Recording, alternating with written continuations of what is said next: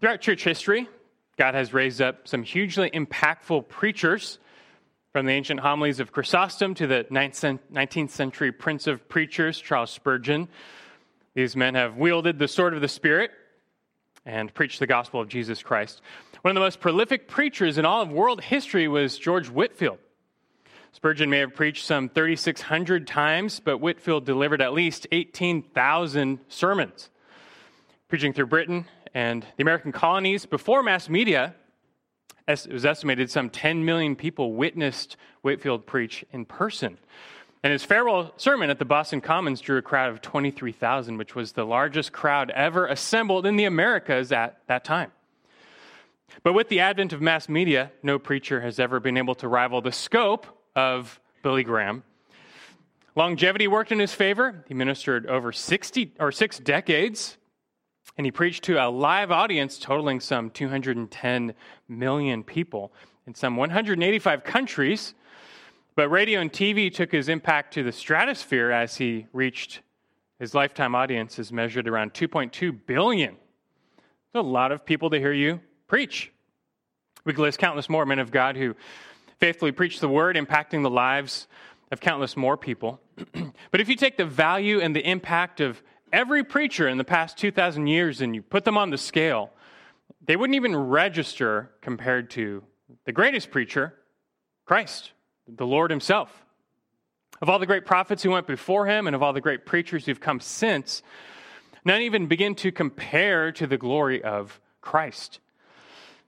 Now, Jesus did draw crowds of thousands, but it's true, he never preached to a crowd of 1 million, or he didn't reach billions of people while on earth. His ministry was only 3 years long. It was focused on a small corner of the world. But what set the preaching of Jesus apart from all others was his person and his words. And for one, Jesus was not just a herald of the kingdom, he was the king of the kingdom. I mean, who cares if Jesus didn't personally reach billions of people? He's the divine Son of God who created all those billions of people. And the impact of his preaching went on to move billions, and more than move, transform. That's because the word Jesus spoke was not derivative. He was the Word of God incarnate. And he came to reveal authoritatively the will of God to mankind. And speaking of authority, that's how Jesus preached, as one with authority. He didn't need to quote rabbis or scribes or anything. He just spoke, and single thing he said carried with it the authority of God. In contrast, no other preacher has ever preached by his own authority. What inherent authority does any man have over any other to tell him what to do? None.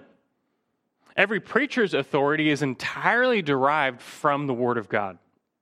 But Jesus just spoke, and out came the Word of God.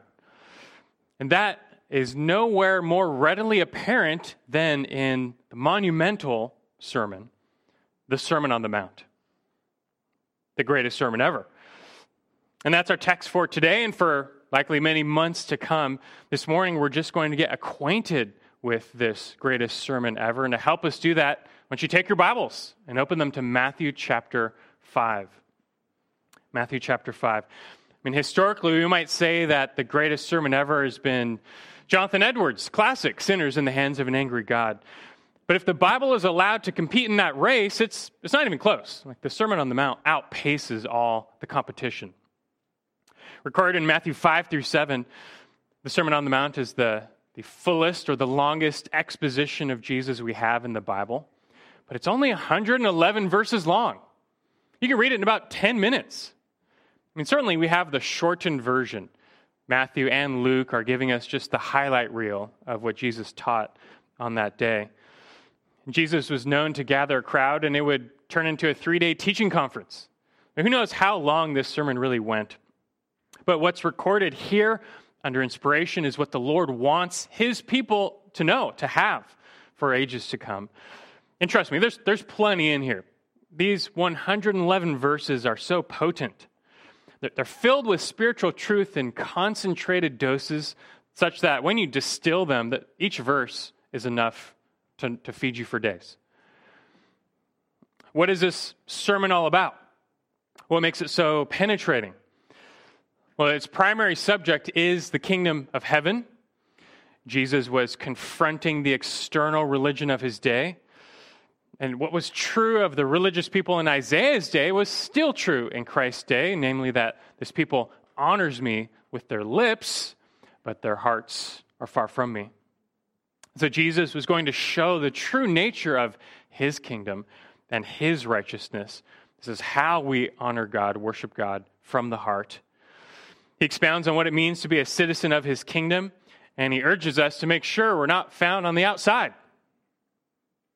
And John Stott rightly said of the Sermon on the Mount that it is, quote, the nearest thing to a manifesto that Jesus ever uttered, for it is his own description of what he wanted his followers to be and do, end quote. Now, I feel like a lot of preachers today try really hard to concoct some golden one-liner in their sermon that it can be posted on Instagram later and just wow the masses. But every single verse in the Sermon on the Mount is like a golden one-liner. Like every verse. And that's probably why it's captivated people the world over ever since. This is true of the early church. The first 300 years of the church, the early church fathers, they quoted Matthew 5 more than any other chapter of the Bible. And they quoted Matthew 5 through 7 more than any 3 chapters of the Bible. It's safe to say that the Sermon on the Mount is the most studied discourse ever. And there are books written about all the other books written on the Sermon on the Mount. However, in 21st century America, I think the Sermon on the Mount has fallen on some tough times.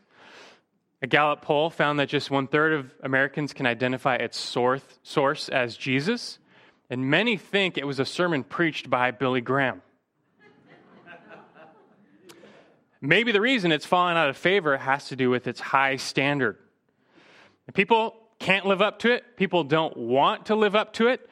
Not even those in the church seem up to the challenge. I mean, few Christians seem to be living out the standard of the Sermon on the Mount, and few preachers address the hard saying, so what do you expect? There's many people who are happy to make a big fuss to keep the 10 Commandments in a courthouse, but I've never seen anyone fight to have the Beatitudes posted in a courthouse. That's probably because the law is easy to weaponize, grace not so much. That might make you wonder, though, like, is the Sermon on the Mount grace? Or is this law?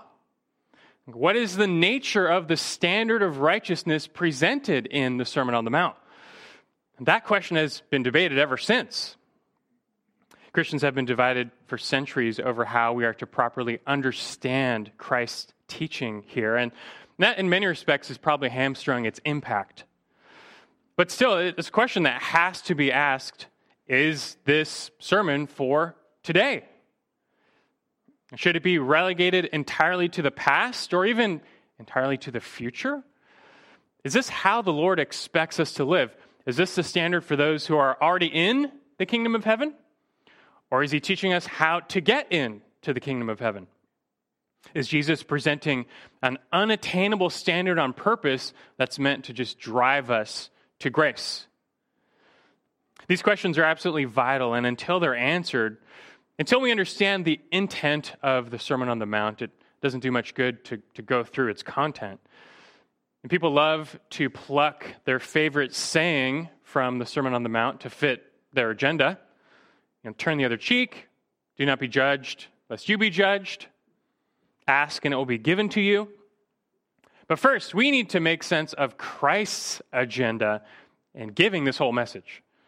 What's it all about? How does the sermon relate to us in the church today? In the weeks and months to come, we're going to start unpacking this sermon line by line, verse by verse, unpacking and appreciating all the one-liners in here. They're worth our time. We really can't even begin to do that, though, until we see the big picture. We have to get the big picture right. And thankfully, it's not an unsolvable mystery. The text and the context are sufficient to guide us, but we have to do the hard work, and that's largely what we're going to do this morning. This morning is going to be kind of a special introduction to the Sermon on the Mount. We're going to go through verses 1 through 2 of chapter 5. Let's help us get acquainted with the sermon overall. But we want to appreciate the original setting and the original giving of the Sermon on the Mount. But this is one case where the author's intent really is everything. We need to know what Jesus meant by this. We have to grapple with that. So hopefully by the end, we'll be able to settle just how much this sermon is meant to impact our lives today. We can get started by just reading the first couple of verses, the introduction, Matthew 5, 1 through 2. This is where Matthew writes, "When Jesus saw the crowds, he went up on the mountain. And after he sat down, his disciples came to him. He opened his mouth and began to teach them, saying." I'll give you a little outline here as we go through this just to attach your thoughts to, but let's first start with the teacher. Number one, the teacher. And the teacher is obviously Jesus. And we've been introduced to the person of Jesus in Matthew's gospel so far, but not his teaching.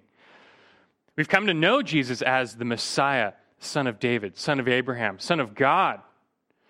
We haven't really heard him talk much, though. Matthew has recorded just a few words of Jesus so far, and he's told us about his teaching ministry only in preview form. We're back in chapter 4, verse 17. It says, "From that time, Jesus began to preach and say, 'Repent, for the kingdom of heaven is at hand.'" In chapter 4, verse 23, Jesus was going throughout all Galilee, teaching in their synagogues and proclaiming the gospel of the kingdom. Thankfully, though, now we finally get to hear what Jesus had to say. Matthew's just given us a little trickle of the words of Jesus so far. But in chapter 5, the floodgates open. And really in chapters 5 through 7, we get a proper taste of the teaching ministry of Jesus. And then chapters 8 and 9, we get that taste of the healing ministry of Jesus. And that pattern repeats throughout all Matthew's gospel. He gives us 5 major discourses or sermons of Jesus altogether, but none compared to the first. Now here above all, we see Jesus speak with authority. He just opens his mouth and words of life pour out. And unlike other Jewish teachers of the day, he doesn't quote any rabbis, any scribes, no other authority. Now it's typical of the day. Each new rabbi would completely build his teaching authority on what the previous rabbis had said. He would base his teaching on what's already been said by the rabbis, but not Jesus. His authority came from himself, and the crowds even recognized this. Go to the very end, the final 2 verses of Matthew 7, and Matthew explicitly brings this out at the end of the sermon. 7:28 says, "When Jesus had finished these words, the crowds were amazed at his teaching, for he was teaching them as one having authority and not as their scribes." And clearly, this was a teacher unlike any other. Now, speaking of the crowds, number 2, the audience. Number 2, the audience. Back in chapter 5, verse 1, it says, Jesus saw the crowds. This word refers to a multitude of people. How many? We can't say for sure. We know one time Jesus fed a crowd of 5,000 people, but they were only counting the men, so really that could have been 10 or 15,000. And we get the impression here that it's a similarly large crowd.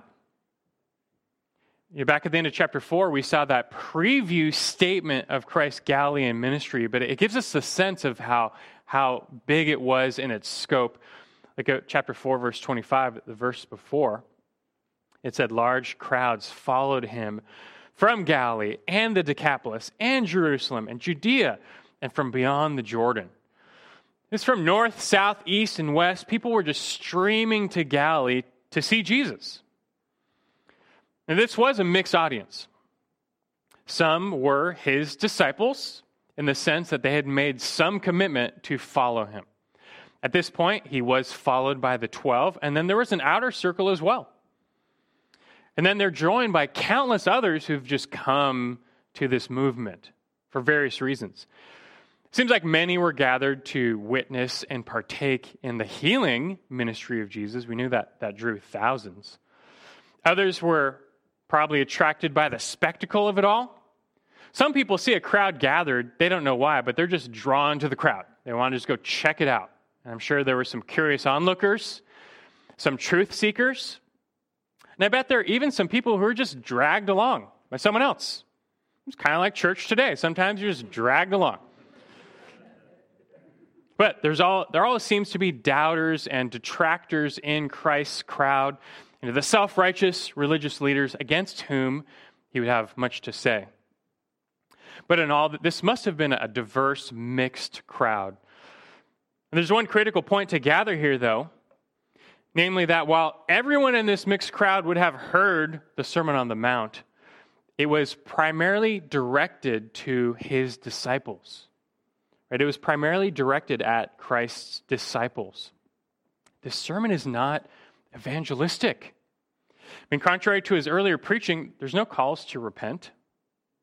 His main purpose is to paint the picture of discipleship. Now, surely some were loose and maybe even false in their commitment. That's why he includes several warnings in here to disciples, to professing disciples. But nonetheless, he aimed this teaching at disciples. That's clear from verses 1 through 2. The crowds have gathered, but it's his disciples who gather around him when it's time to teach, and it says he begins to teach them. And the nearest antecedent to that is his disciples. And the same distinction is made in Luke 6. Jesus was, the parallel version, Jesus was surrounded, it says, by a large crowd of his disciples, then an even larger crowd of just onlookers. But when it came time to teach, Luke 6:20 says, Jesus turned his gaze toward his disciples and began to speak. It's clearly aimed at his disciples. We'll reflect on the significance of that later. But just note that Jesus is speaking throughout to people who have, in some sense, claimed to follow him. This is a message for those who have been set apart, called out from the world, called to live as lights. You get this from the sermon itself. The real audience seems to be those who have God as their heavenly Father. That's actually a huge thread that runs throughout the message. For example, chapter 5, verse 16. We are to let our light shine before men that we might glorify our Father who's in heaven. Chapter 6, verses 4 and 6, we are to give and pray in secret that our Father might see what we do in secret and reward us. Chapter 6, verse 9, we're told to pray, our Father who is in heaven, hallowed be your name. Chapter 6, 32 and 33, it says our Heavenly Father knows all that we need. We just need to seek first his kingdom and his righteousness. Chapter 7, verse 11, our Father in heaven is good. He delights to give good gifts to those who ask him. But then we're warned, chapter 7, verse 21, not everyone who claims Jesus is their Lord will enter the kingdom, but only those who do the will of his Father. And there's more. It's just a sampling. There's plenty more we'll reflect on later, but just keep in mind, this is a message Jesus intended for children of God and disciples of Jesus. Now moving on to number 3, the setting. The setting. In verse 1 says, when Jesus saw the crowds, he went up on the mountain. We know that Jesus has just relocated the headquarters of his ministry to Capernaum, which is a little town on the northwestern shore of the Sea of Galilee. And he's still in that vicinity. In both Matthew and Luke's account, after Jesus finishes the Sermon on the Mount, he enters Capernaum. So likely we're pretty close to that area. Now when it says mount, don't think steep mountain like Mount Everest. Just think rolling hills. In fact, this word for mountain can just as equally be translated the hill country or refer to the hillside. And that's what this is, because that's what surrounds the Sea of Galilee. Jesus went up from the shore to one of these hills, which would have served as a perfect natural amphitheater. And some of them even leveled off like a plateau, would have been a perfect place for a crowd to assemble, sit comfortably to hear Jesus teach.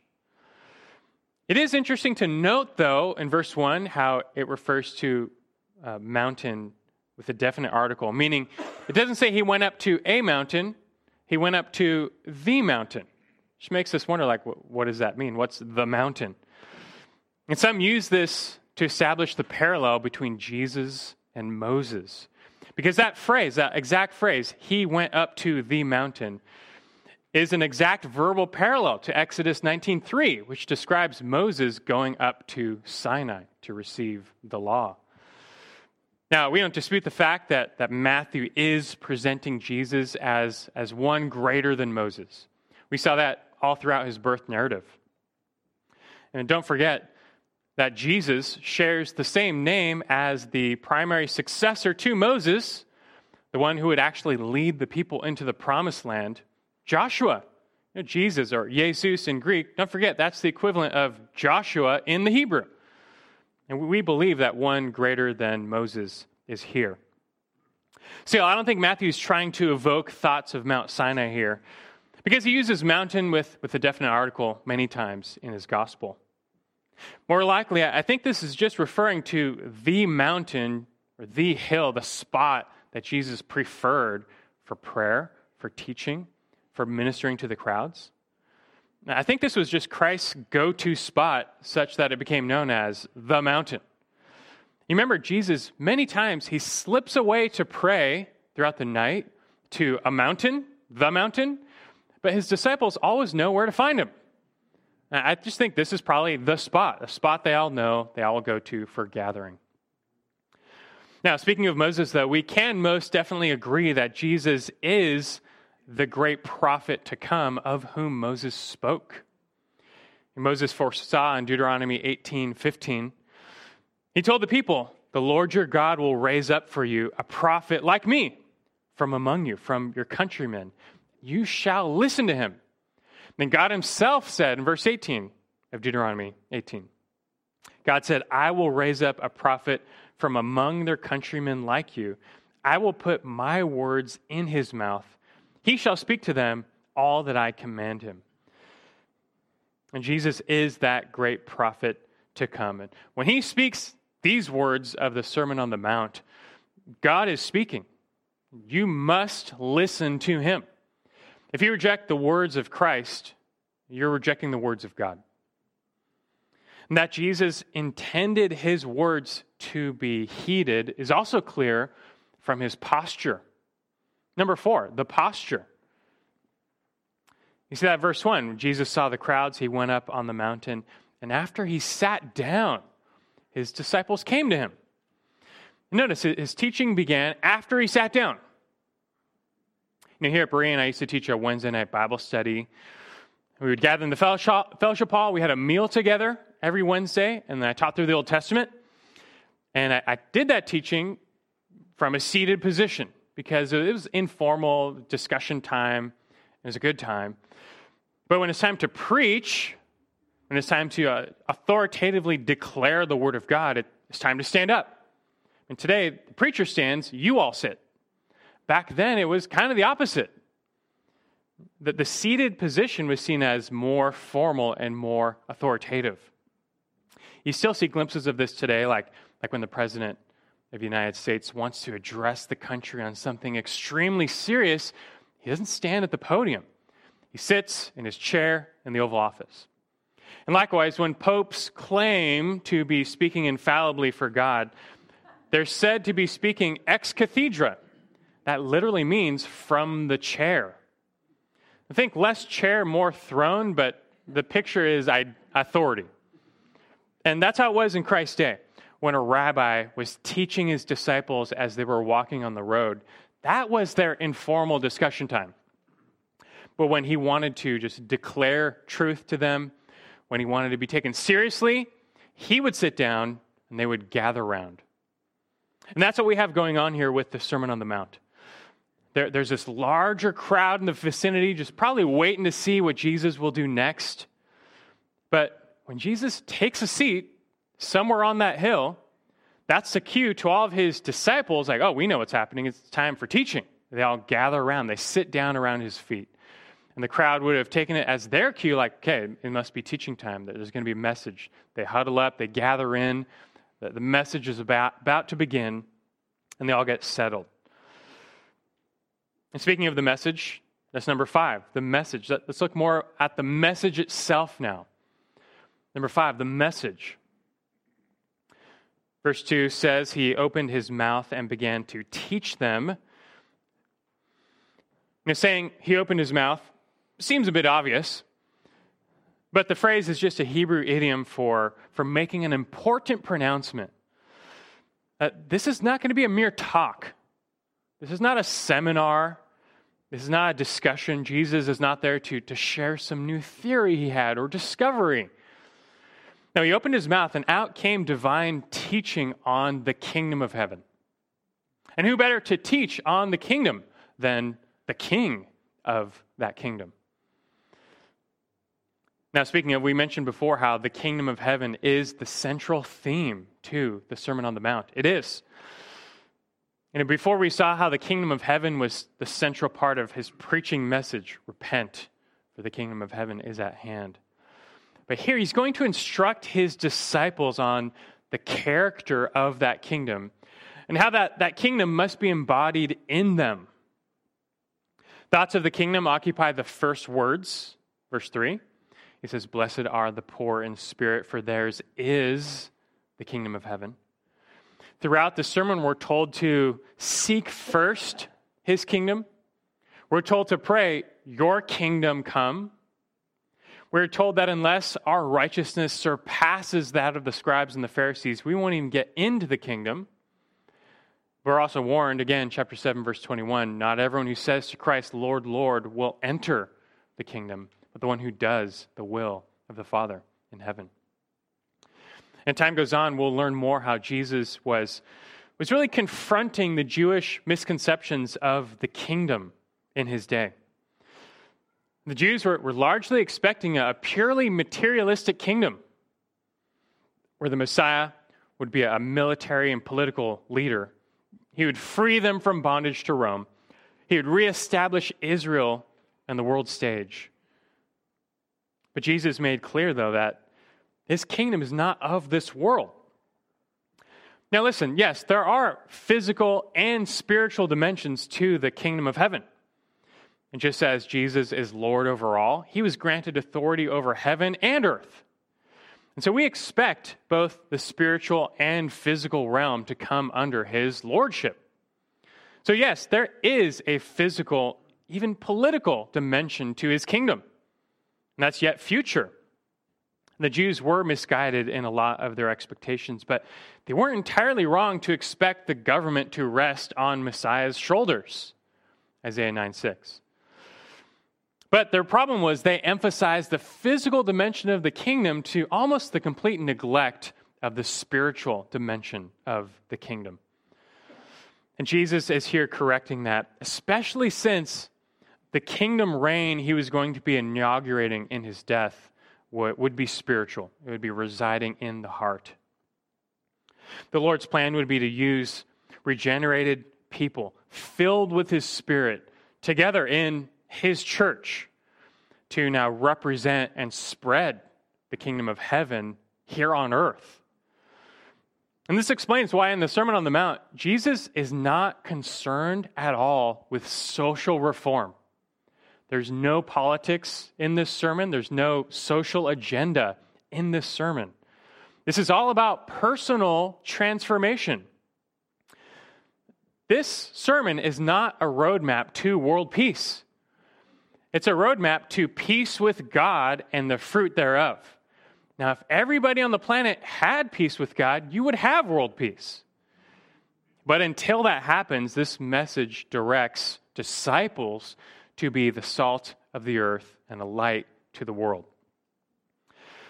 Now, one more note on the message itself. It does have a type of flow and a basic outline to it.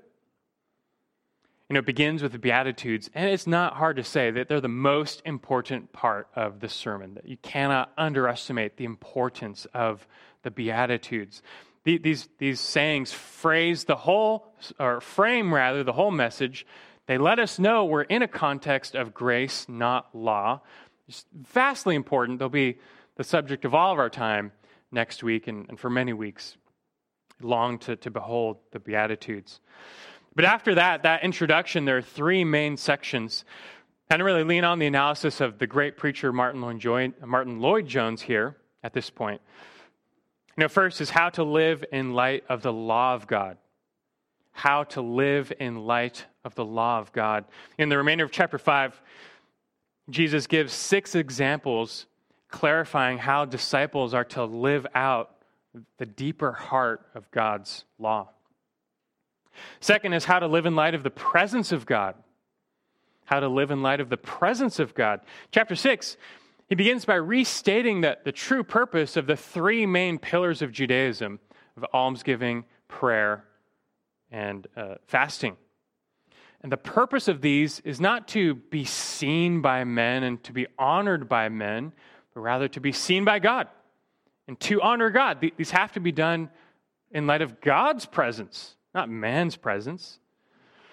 And speaking of, that same presence of God brings peace and contentment to the one who's been weighed down by the god of money and filled with anxieties. That person needs to live in the presence of God. And finally, the third section is about how to live in light of the fear of God. Chapter 7 shows us this is a God who judges, and that should caution us how we judge others. Jesus then contrasts the ease of entering the kingdom with the difficulty. Judgment is coming. God looks at the heart, but the heart is revealed by deeds, by fruit. And since judgment is to begin with the household of God, you should take heed. You need to make sure you're bearing the fruit of righteousness depicted here. You need to make sure you're a doer of this word, not merely a hearer only who deludes himself. And that is how the sermon ends. But you put it together, living in light of the law of God, living in light of the presence of God, living in light of the fear of God. And there's much more to it, but that's a helpful way to break it down. Much more could be said, but I think at this point, you've gained a good, solid introduction to the Sermon on the Mount. And already, hopefully, you can appreciate it more. And for our time this morning, there's really just one question left to ask together, and it is, who cares?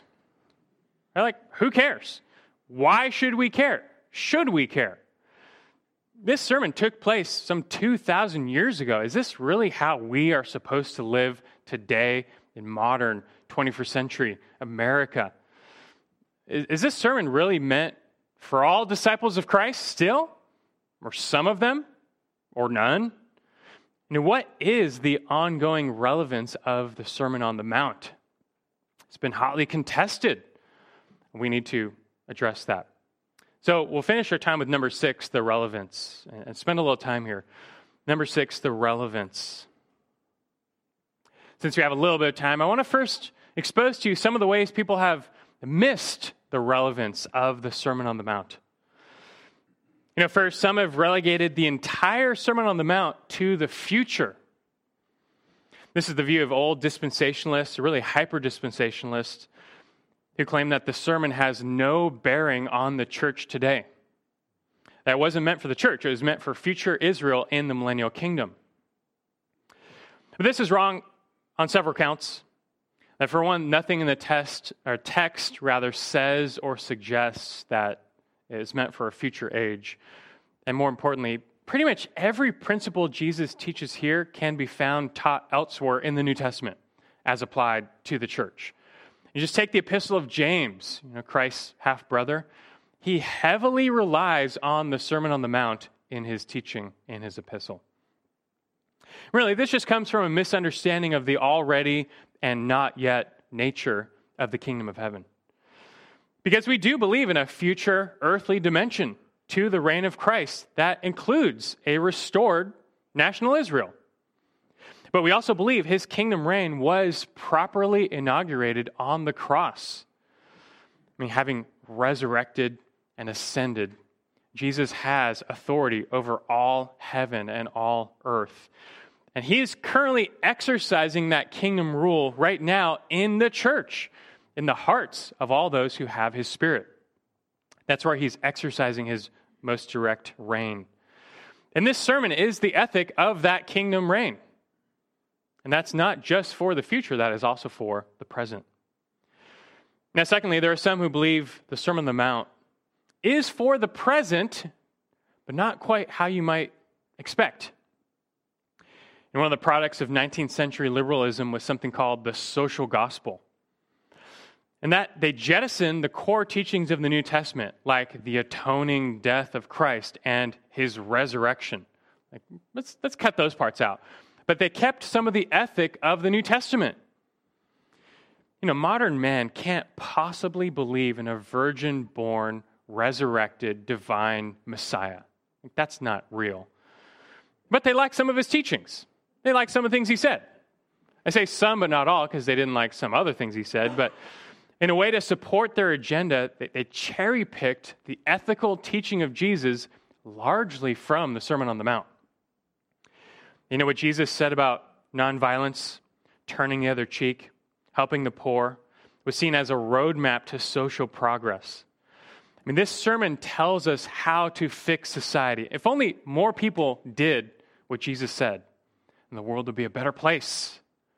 I'll tell you more in sermons to come, but Gandhi loved the Sermon on the Mount. He called himself a Sermon on the Mount Christian and thought this is the ethic the world needs. But just the Sermon on the Mount, not the writings of Paul, not the Old Testament, just the Sermon on the Mount. But such people fail to understand that apart from divine grace and power, people aren't going to do what Jesus said, and they can't. Without the gospel, which is based on the supernatural atoning death of Jesus and resurrection, apart from that power, the world will never look like this sermon. It's like one commentator, Boyce, said, quote, "They tried to urge Jesus' ethic on those who did not possess his life, and they could not do it," end quote. And this is why the social gospel has never worked. You have people who, they don't love Jesus. They don't submit to him as king. But then they try and live out some of his words, and it just doesn't work. Only a matter of time before they get frustrated, exasperated, they fall short, they don't see results, and they turn on him. You just can't separate the ethics of Jesus from his gospel. And if you want to remake Jesus into some wise teacher without his atoning death and resurrection, you've just made another idol, a different idol that's blind, deaf, and dumb, and can't save, can't transform. Well, lastly, there are those who put the relevance of the Sermon on the Mount entirely in the past. This is referring to those who view the sermon as a second law that Jesus is basically giving here, 10 Commandments 2.0, with the Law of Moses 2.0. That Jesus is correcting the misinterpretation of the law by the scribes, but he's still upholding the standard of the Law of Moses for God's people. Why would Jesus do this? I thought we're saved by grace. Yes, we are. But they say that the whole reason Jesus gave this sermon on law was to drive us to grace. They say that Jesus is giving here an impossible standard on purpose, that no one can live like this. It's impossible. Christ here is going to teach that not only are murder and adultery wrong, but so are lust and anger. He's going to teach that unless our righteousness exceeds that of the scribes and the Pharisees, we won't enter the kingdom. In fact, he's going to say at the end of chapter 5, you have to be perfect as your heavenly Father is perfect. But who can keep this standard? Who can live like this? No one, just like the Old Testament law. And so Christ's purpose then, so they say, is to just make us despair. He's giving us this unattainable standard to make us despair so that we might be driven to him for the gift of salvation, which is by grace through faith. Now, I'll say this. It is true that anytime man sees a presentation of the righteousness of God, it's going to convict him and condemn him because we're not perfectly righteous. And that is an appropriate response to the Sermon on the Mount from the unsaved. God's standard always exposes our need for the gospel of grace. And I would sincerely hope any person who doesn't know Christ would, upon reading this sermon and seeing God's perfect righteousness, that they would run to Christ for mercy and grace and forgiveness and transformation. And while all that's true, The view that the Sermon on the Mount it belongs to the category of Old Testament law and therefore isn't directly for living today is still wrong. It just misses the intent of the sermon. Remember, this sermon is for disciples, those who have already received and believed the gospel of grace. This is a perfect place we can start talking about the true relevance of the Sermon on the Mount for today. And let's just remember, how are we made righteous before God? I mean, righteousness is a huge theme to this sermon. It's about righteousness, kingdom righteousness. How are we made right or righteous with God? It's not by law. The law condemns because we're sinners. We have a sin nature represented with the law. All we do is violate and fall short. None will be justified by the law. Rather, we're made right with God by grace through faith. I mean, the perfect one verse for that is Philippians 3:9. That's where Paul expresses that his desire to be found in Christ, not having a righteousness of my own derived from the law, but that which is through faith in Christ, the righteousness which comes from God on the basis of faith. Can't say it any better than that. Our righteousness comes from God on the basis of faith. That we're made right with God as his gift of grace through faith. But that does not mean we are now lawless. We're no longer under the jurisdiction of the law of Moses. That's true. But we're not without law. Right? In salvation, we're now brought under this thing called the law of Christ. And that still gives us a standard of righteousness or right living. Now, the thing is, though, our relationship to God's law has changed. This law is no longer written on tablets of stone, but per the new covenant, it is inscribed on our hearts. And through the new birth and the gift of the Holy Spirit, we are enabled to actually keep this law, to walk in its ways, to live up to its standard, not in order to gain righteousness, but simply in order to demonstrate the righteousness that's already been given to us. And so, yes, as we first approach the Sermon on the Mount, or really any teaching of the New Testament, we're going to see an impossible standard. Like, this is impossible. We see a measure of righteousness of which we can never attain on our own. And that should make us despair in our sin, our inability, our unrighteousness. But we're not left without hope. Christ is our hope. And just like the Beatitudes say, only when you recognize you're poor in spirit, you're spiritually bankrupt before this God. Only when you mourn over your sin and rebellion in him will you find comfort in Christ. This sermon should drive us to Christ and his cross for righteousness. But then, having believed in him, having been made new in him, given his Spirit, we're supposed to then come back to the Sermon on the Mount and realize, like, this is how he lived. This is the life of the Savior to which we are to be conformed. This is what his kingdom and his righteousness looks like. And now that we've been given his Spirit, we're empowered to live it out.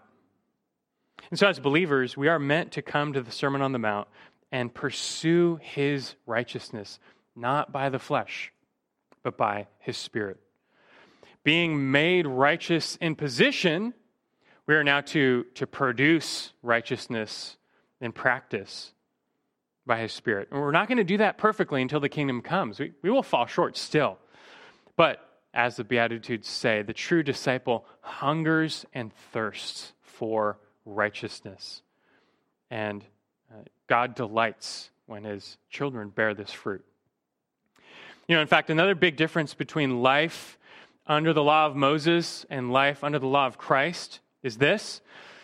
And rest assured, the Sermon on the Mount is a reflection of what's called the law of Christ, which he elsewhere summarized with just two laws. Right? Love God with all your heart, mind, soul, and strength. Love your neighbor as yourself. That's the law of Christ. But for the believer, life now under the law of Christ is not a burden. It's a blessing. It's freeing.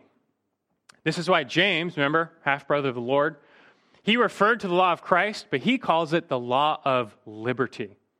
Right after saying that, he quotes the Sermon on the Mount. That's James 1:25. I mean, law of liberty, that sounds like an oxymoron, right? Isn't law what restricts our liberty? Isn't the law that thing that keeps us from doing all the things we want to do? But when you realize, though, you really see the problem. We have these sinful natures that desire unrighteousness. And in the Old Covenant, the old law did nothing to change that nature. And this law was restricting our flesh, but it gave us no hope, no power to overcome. It was a burden, and it was crushing. But Jesus came not just to replace a law, but to transform us, to do something about that nature that hates God's ways. He came to give us new birth. I mean, didn't we just learn about John the Baptist, who testified that this Jesus would come baptizing not just in water, but in the Holy Spirit? And he's the one who gives new birth, new natures that now love God's law, his righteousness, his ways. I don't need a law telling me to do the things I already want to do. Like, that's not restricting me. That's just reminding me what I already want to do. And so thereafter, Christ, after salvation, he gives us this law, but it doesn't bind our will. It frees it. His law is not a shackle. It's not a straitjacket. It's a light post. It's illuminating the way of life. And it's a way now we love. We don't have to be told. We're happy to walk on this way because we love him. And yes, while we still have the flesh, we're sinners. So we will stumble on this way plenty of times. But we can now attest, like the Apostle Paul, that we joyfully concur with the law of God in the inner man. Which means in our new hearts, we want to live like this. We still have the flesh, we stumble, but in our heart of hearts, we want to live like this because he's made us new. You should come to the Sermon on the Mount and say, I want to put off lust and anger and vengeance. I want to pray and give to the poor, not just to be seen by men, but just to honor God and please God. I want to store up treasure in heaven. I want to trust God for my life. This is what God wants too, because his ways are best. So when you put it all together, the Sermon on the Mount is a depiction of the fruit of righteousness that will come out of a true believer. I'll say that again. The Sermon on the Mount is a depiction of the fruit of righteousness that will come out of a true believer. That is its intent. It's talking about one who's already repented, believed, gone through the Beatitudes and what they mean, and been born again. When it comes to earning righteousness, this is an impossible standard. When it comes to displaying righteousness, when it comes to being conformed to the image of Christ, then by the power of his Spirit, this is precisely how we are to live. The last question then really is what about you? Is this how you are living right now? Is this how you want to live? In this sermon, Jesus will tell us that not everyone who claims to be a disciple is actually saved. We're called many times to examine ourselves. You can do that one way externally by looking at the fruit in your life, the deeds. Do you bear any witness to the fruit of righteousness in this sermon? Do you live righteously? We'll see that later. But there's also an internal test you can take. It's one which only you can perform because no one can see into your heart of hearts. Only you can search it. But here's what you can do. You can go home. You can read through the Sermon on the Mount. And then just honestly ask yourself, does this sound like a blessing to you or a burden? Right? When you look at this extreme standard of living, and this is extreme, all parts of it. But is there any part of you that desperately longs to live like this or not? I mean, I know the flesh is weak, but is any part of your spirit willing? Because if you look at this sermon and it just repulses you, if you know that in your heart of hearts you don't actually want to do this, then there's a pretty good chance you're not really a disciple. But I would hope that realization would only then humble you and break you and just expose you have a nature problem. You have a heart problem that you can't fix. This is still God's standard of righteousness, apart from which none will be saved. You can't earn it. You can't do anything about it. But this is why Jesus came in the first place. He actually did live a life of perfect righteousness. And he went to the cross to pay for your sins, to offer you his forgiveness and his righteousness. And now if you believe in him, if you forsake your sin and yourself and trust him, you'll be saved. He'll make you, he'll give you this righteousness and a new heart along with it. But I'll tell you what though, before you go to this kingdom of heaven, the kingdom of heaven has to come to you and live within you. Like Christ said elsewhere, the kingdom of heaven is within you. And that's something that has to be true for all of us. In the end, though, I would say that yes, we very much need the Sermon on the Mount today. We need to study it, we need to know it, and more importantly, we need to be living this out, especially in the church. Because look, we don't expect the world or the culture to live like this. I mean, they're in rebellion against the king. How can we really expect them to live by his kingdom righteousness? But I'll tell you what, they need to see it, right? That the world desperately needs to see a picture of kingdom righteousness. They need to behold the glory of that kingdom, and they need to hear the gospel of that kingdom, that they might be convicted, that their eyes might be opened, that they might enter in through the narrow gate of Christ. Who's going to give that to them? Who's going to preach that gospel to them? Who's going to give them a picture of the kingdom? What do you know? That just so happens to be the mission of the church. You know, if you heard last week, we made the point that Christ's Galilean ministry on earth really was like a pretty good preview of his kingdom and the power of his kingdom. But you know, it's over. Right? His Galilean ministry is long over. And he ascended. He's not on earth giving us a living preview, so to speak. We have in his word, but how's the world going to see? Well, he left us behind, the church. And when you stop and think, do you realize what the church really is? The church in this age is an outpost of the kingdom of heaven. We're like the embassy for this foreign country, the kingdom of heaven. And we who are members of the church, we retain a dual citizenship. We live here below, but we represent the one to come. But the church now is the place where God's will is done on earth as it is in heaven. The church is where Jesus is worshiped as king, and the church is where his righteousness dwells. And one of the main purposes he did all this was so that we now, the church, might be the preview of the kingdom of heaven to the world. We are now the ones to put on display his kingdom and his righteousness that the world might know. The Lord calls on us, all Christians in every generation, to embody him and his righteousness while preaching the gospel of the kingdom to reach the world until he returns. And this is a call we need to take to heart. You can't just leave from these messages and do nothing and not respond. You know, we're going to come and we're going to hear this message from the Sermon on the Mount time and time again. The American poet Oliver Wendell Holmes once said, quote, "Most people are willing to take the Sermon on the Mount as a flag to sail under, but few will use it as a rudder by which to steer," end quote. But for us, it has to be both.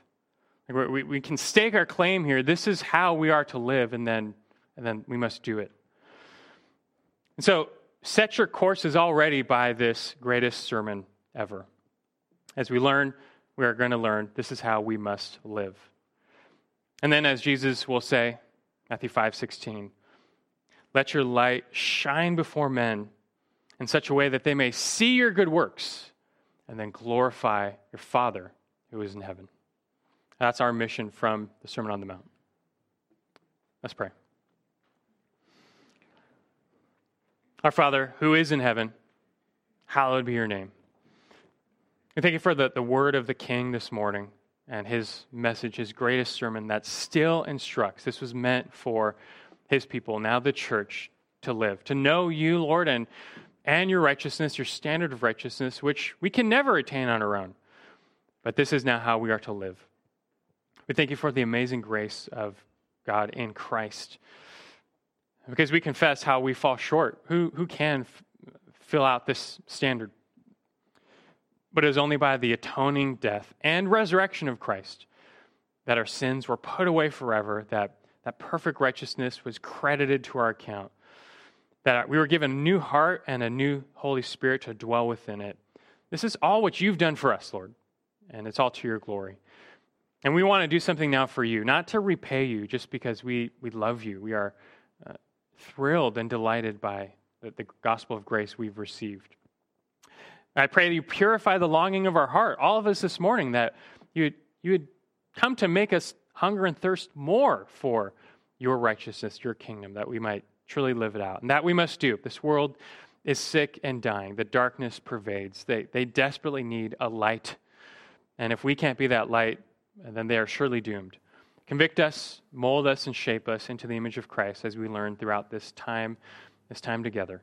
And be with us until Christ returns. We pray your kingdom come. Until then, may we do your will on earth as it is in heaven. In Christ's name we pray. Amen.